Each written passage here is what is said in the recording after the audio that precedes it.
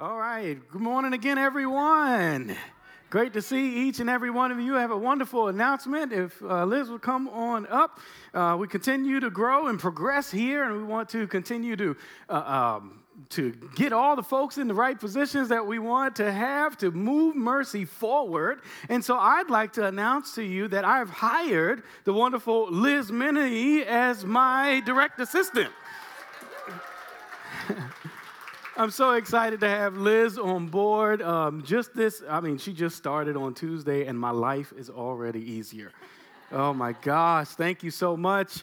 So she's really, don't run away yet. I'm sorry to put you in the spotlight. I just want to pray for you. It is, you see what I go through now. So we're so grateful to God for sending us Liz, and she's been a faithful member of this church for years, but God just highlighted her through Jesse, and Jesse said, you got to get Liz to help us out, and so we're so grateful to God that she's here, and we're looking forward to higher heights and deeper depths as she joins our team. So I want to pray for her. Would you help me out? Would you reach up here as if you are laying hands on her and from a distance, and we'll ask God's blessing on Liz. So, Holy Spirit, would you come?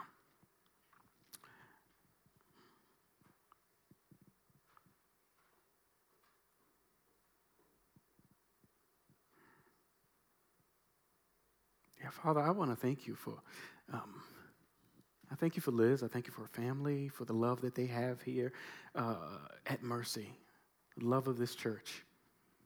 God, I'm so grateful for this power of your Holy Spirit that is just moving through this church. In this week, God, you've really shown your light, that you have some great things ahead for Mercy. I thank you for how you're using Liz, and I pray that you would empower her, that you would rest on her, that you would move through her, that people's lives would be transformed because of the ministry and how she's serving here at Mercy. Bless this body, this church, because of her love. We give you all the praise, Jesus. Amen. Bless you, Liz. Thank you.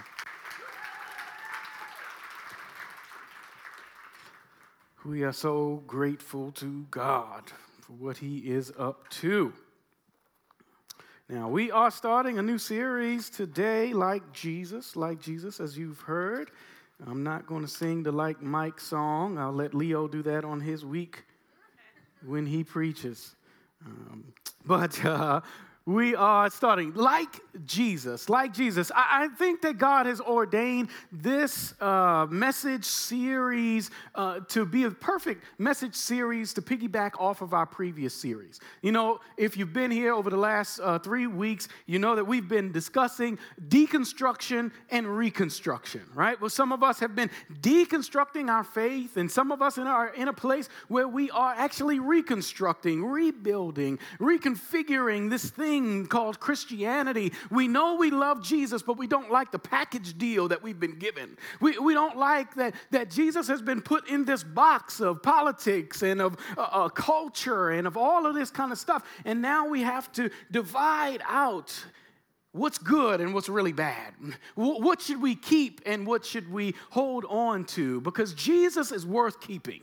I don't know if you've gotten to that place yet, but I'm at that place where I know in my heart that Jesus Christ is Lord and he is worth holding on to. And we want to continue to grow in him, and we want to continue to shed those pounds, those things, that excess that is not relative to our discipleship or growth in Jesus.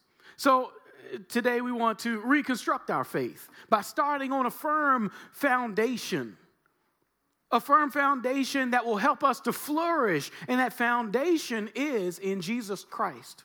We want to look at the life of Jesus. We want to look at the actions of Jesus. We want to look at the ministry of Jesus and find out for ourselves how we can be more like Jesus.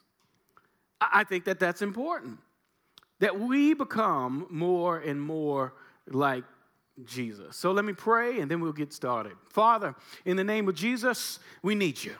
Holy Spirit, would you come? Would you move in a mighty way?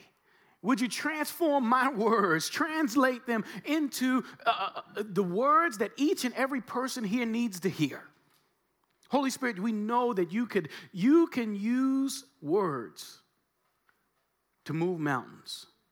You can use words to transform lives. You can use words to deliver. You can use words to excel. You can use words to save. And so, God, move in this moment. In your name we pray. Amen. How many of you are perfect? You got it all together? Oh, a couple vain people in the house. I see you. I need to spend some time at your house and learn the ways of perfection. But maybe some of you, the majority of you, didn't raise your hand. Thank you for your honesty and for your humility. Some of you are like me. You make mistakes.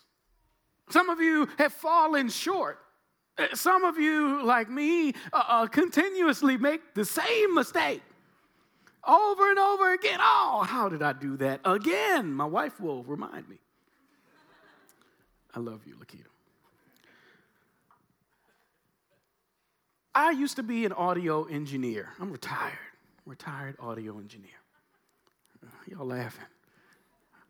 But I used to be an audio engineer. I started out doing live sound at my church. That's where the career started. And then I went to school for audio engineering. And then I started going into the studio, and I've been recording for years, recorded a lot of stuff.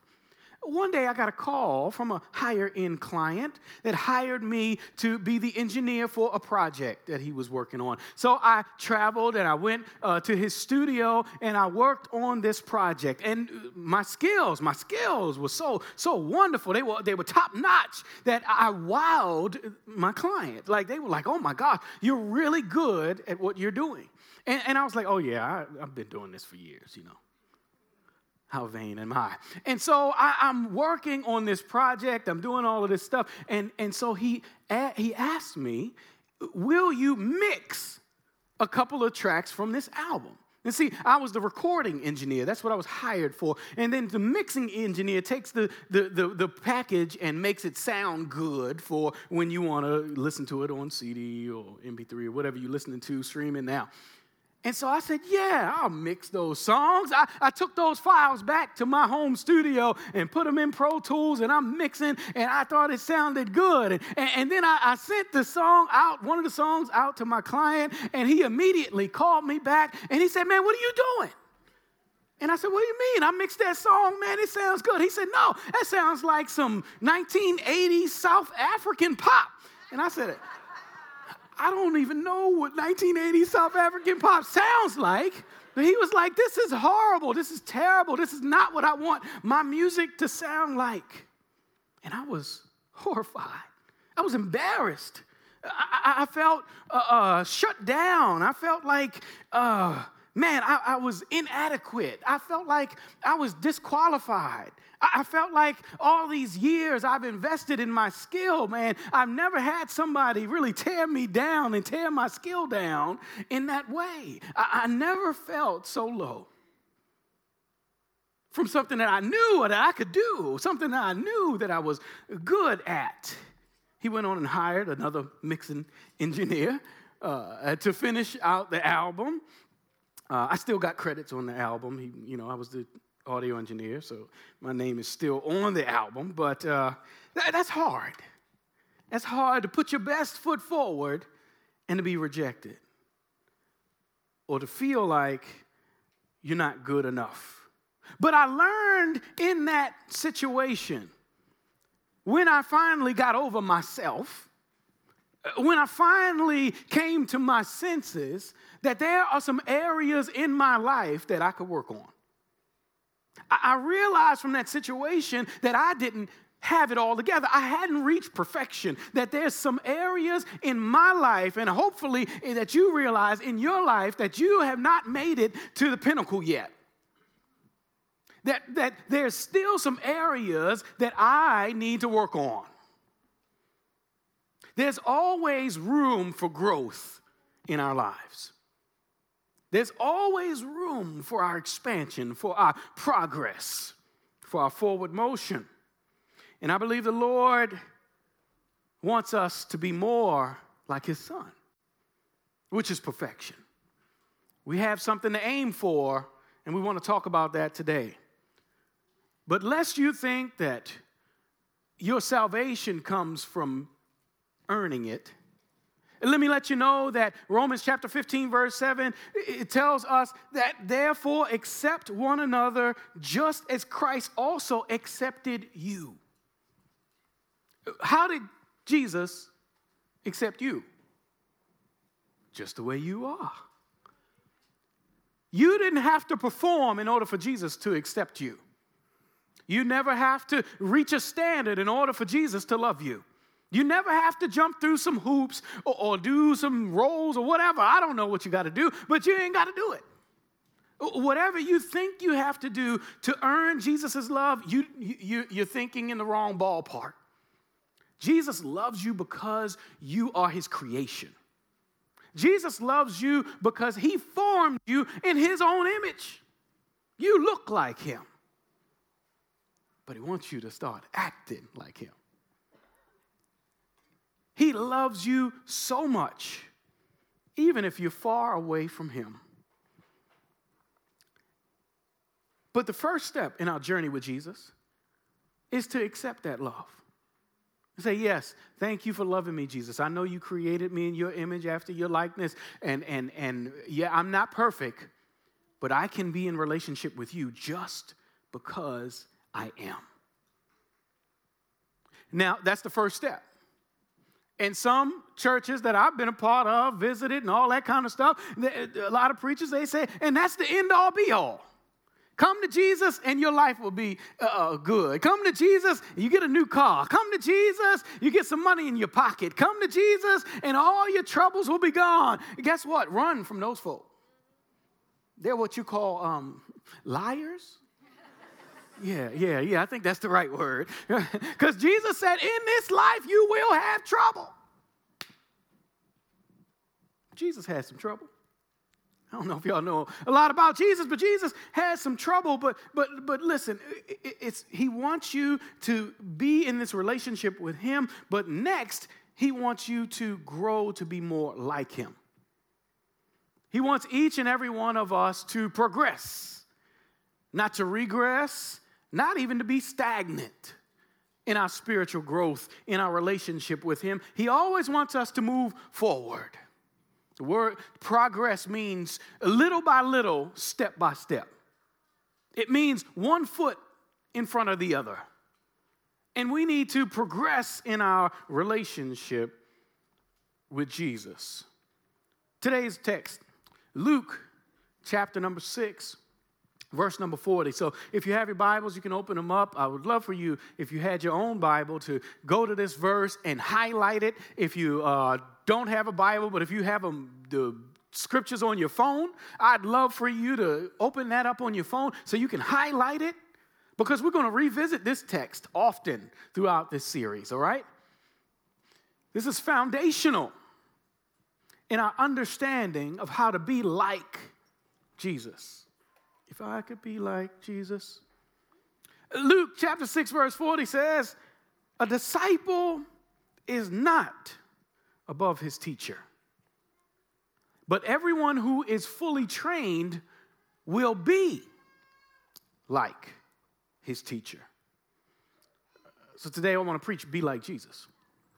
Be like Jesus. There are 3 questions that I want to ask today and answer. 3 questions that we'll ask and answer today. The first question is this: why should we want to be like Jesus? Why should we want to be more like Jesus? Well, I would say, first of all, in order for us to have a deep relationship with the Heavenly Father, we've got to have a relationship with his Son. We've got to be in good relationship with his Son. Let me tell you, I love my daughter so much as the kids run around, right? I love kids. And I love my daughter so much, but if you got beef with my daughter, you got beef with me. I'll tell you that right now. Now, if my daughter's acting up, of course, I'm talk to her and we get her in her place, right? But if you just don't like my daughter for some reason, we need to have a conversation. Because if you want to have a relationship with me, you're not going to just disrespect my daughter, right? God the Father wants us to have a relationship with his Son, Jesus Christ. And so in order for us, if we want to, why should we want to be like Jesus? Because God the Father looks at us, and when he looks at us, he wants to see his Son. I have a distant cousin, and I call him Uncle Will. Anybody else have family, like if it's somebody older than you in your family, you got to call them some kind of title, right? You can't just call him Will, even though he's my cousin, but he's older than me. Anyway, Uncle Will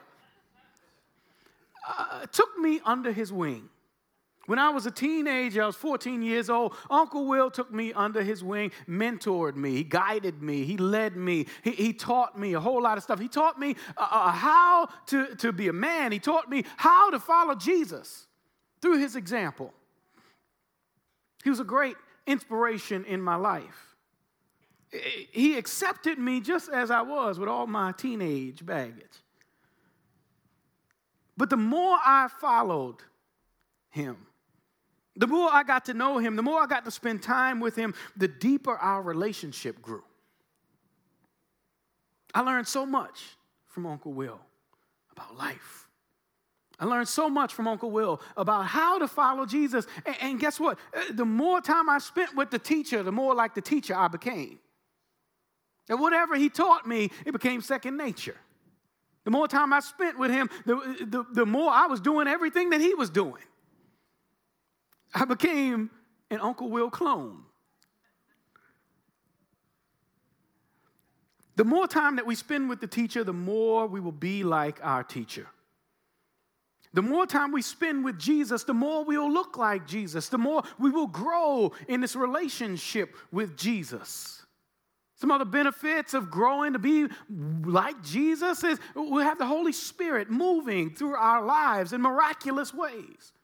Not just for our behalf either. It's not all God come and bless me and do for me. You will see the Holy Spirit move on others' behalf through you. You will see more of the gifts of the Spirit flowing through your life. Love, joy, peace, self-control. Jesus. These things that he's promised as gifts of the Spirit. You will see a transformed life, a transformed future, the more time you spend with Jesus. If you and I become more like Jesus, this is one of the most phenomenal things. I know for a fact that Jesus will come through and transform this city. If you and I become more like Jesus. You see, if we learn to shine the light that Jesus has put on the inside of us, we will shine in the darkest corners of this city, and this city will be transformed. People's lives will be transformed. Poverty will be transformed. Homelessness will be transformed. All of the challenges that we see every day, they don't go away by us going in our car and getting in the car, getting in our house. They transform by us being like Jesus. So you and I, there are plenty of benefits for us to be like Jesus. But my second question is, what prevents us from being like Jesus? What prevents us from being like Jesus? Ask yourself that question. What prevents me from being like Jesus? As I examine this text and I examine my own life, I'm like, man, the most important thing, the top thing that prevents me from being like Jesus is pride. Because all of us want to be in charge of our own lives. I want to call the shots. I want to be king. But how many of you know there's only one king? And we have to submit our lives to that king. Did you know that Jesus even came to this earth and submitted his will to the Father? Jesus didn't come to earth and throw his weight around. Jesus didn't come around dictating, telling everybody what he was going to do, what's going to happen, all this kind of stuff. No, he actually, we just did communion. After that communion meal, what did he do? He went to the Garden of Gethsemane and he prayed. And he was so stressed out that he sweat blood. And he asked God the Father, if it's your will, please take this cup from me. I don't want to go through this. I know what's coming. I know the pain that I'm about to feel because he knows all things. But if it's your will, Father, take this away from me. Yet not my will be done, but yours. We need to learn to submit our will to the Father, because I'm about to give you my Easter message, but when we submit our will to the Father, guess what? There might be some pain that comes along with that. There might be some hurt. There might be death that comes along with that, but on the third day, guess what's going to happen? Life comes out of that submission. Jesus Christ didn't stay in the grave too long. Even though he submitted his will to the Father and the Father allowed him to go to death, he said it was finished. But he never said, I am finished. He got up from the grave with all power in his hands. Y'all get, I'm sorry. Stick to the script, Gary. Stick to the script. What also prevents us from being more like Jesus? I believe that we don't fully pursue Jesus because of fear.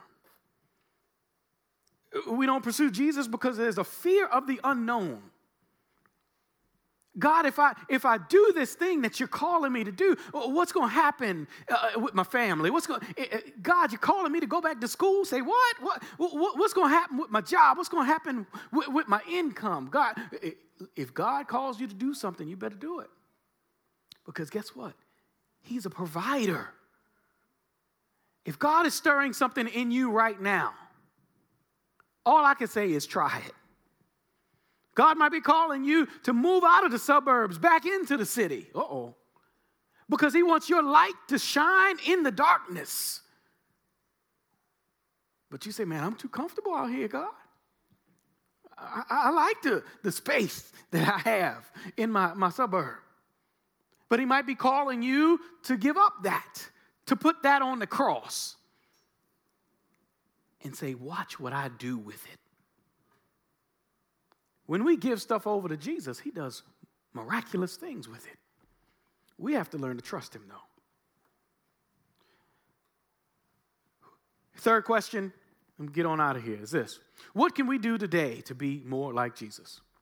What can we do today to be more like Jesus? Looking back at that text, Luke chapter 6, verse number 40. He says that we are to be like our teacher. So here's what we need to do. One, we need to aim higher. Aim higher. What are you aiming at with your life? What are you aiming at with your thoughts? What are you aiming at with your finances? What are you aiming at with your house? What are you aiming at with your children? What are you aiming at with your career? Guess what? Is it Jesus or is it something else? What are you striving for? Ask yourself, am I aiming to be like Jesus in every area of my life? There's no goal higher than that of being like Jesus. Watch this. Whatever you aim for is what you'll be like. Let's read it again. He says, a disciple is not above his teacher, but everyone who is fully trained will be like his teacher. Let's break it down. Listen, a disciple is an intentional follower of the Lord Jesus Christ. Intentional, right? You don't just come, I go to church. He said, so what? The devil go to church. Y'all ain't know that? Yeah, he looking for who he gonna pick out. He is like a roaring lion seeking. Oh, I can pick them off because they ain't really studying. They ain't really praying. Look at them. Look at them. Oh, I'm going to get them this week. Seeking whom he may devour. A disciple is an intentional follower of Jesus. Ask yourself, are you intentionally following Jesus in every area of your life? Are you intentionally following Jesus with your finances? Are you intentionally following Jesus with your speech? How you relate to other people? Your relationships? Are you intentionally following Jesus in your care for others, your business practices, using your gifts? He also says that you will be, when you are fully trained, you'll be like Jesus. You're fully trained. Now, I know some of us think that that's why I'm trying to get this information. I'm trying to get this knowledge. I'm trying to, go deeper with Jesus. I hear you, but that's not what he's saying here. If you go back to the Greek, the word fully trained means to be ethically or morally mature. It doesn't mean more head knowledge, it's what you're doing with it. Can you decipher between what's good and what's evil? Having a big head doesn't help you to do nothing but fall over. Everything that's in here has got to go through here. And if it doesn't go through here and out here, it's worthless. Head knowledge is worthless if you're not using it. He says you got to be fully trained. One person, I love to hear him speak about this. He's always talking about it. The Reverend Dr. William J. Barber, who's the leader of the Poor People's Campaign. He always, every time I hear him speak, he says we need a moral revival in this country. We are lacking in morality. We don't know what's good and evil because the politics that we follow, the news channel we follow, the social media we follow, we pick and choose what we like. But are we deciphering what's good from evil? Remember I talked about in the beginning, we got a good bucket and a bad bucket. What are we going to keep? What are we going to throw away? We who are Christians, we must not be afraid to inject morality into every area of life. We can't be afraid of what other people are going to say. We need to be the injections of morality in our school systems. We need to be the injection of morality into our politics. We need to be the injection of morality in our neighborhoods. We need to be the injection of morality in our church.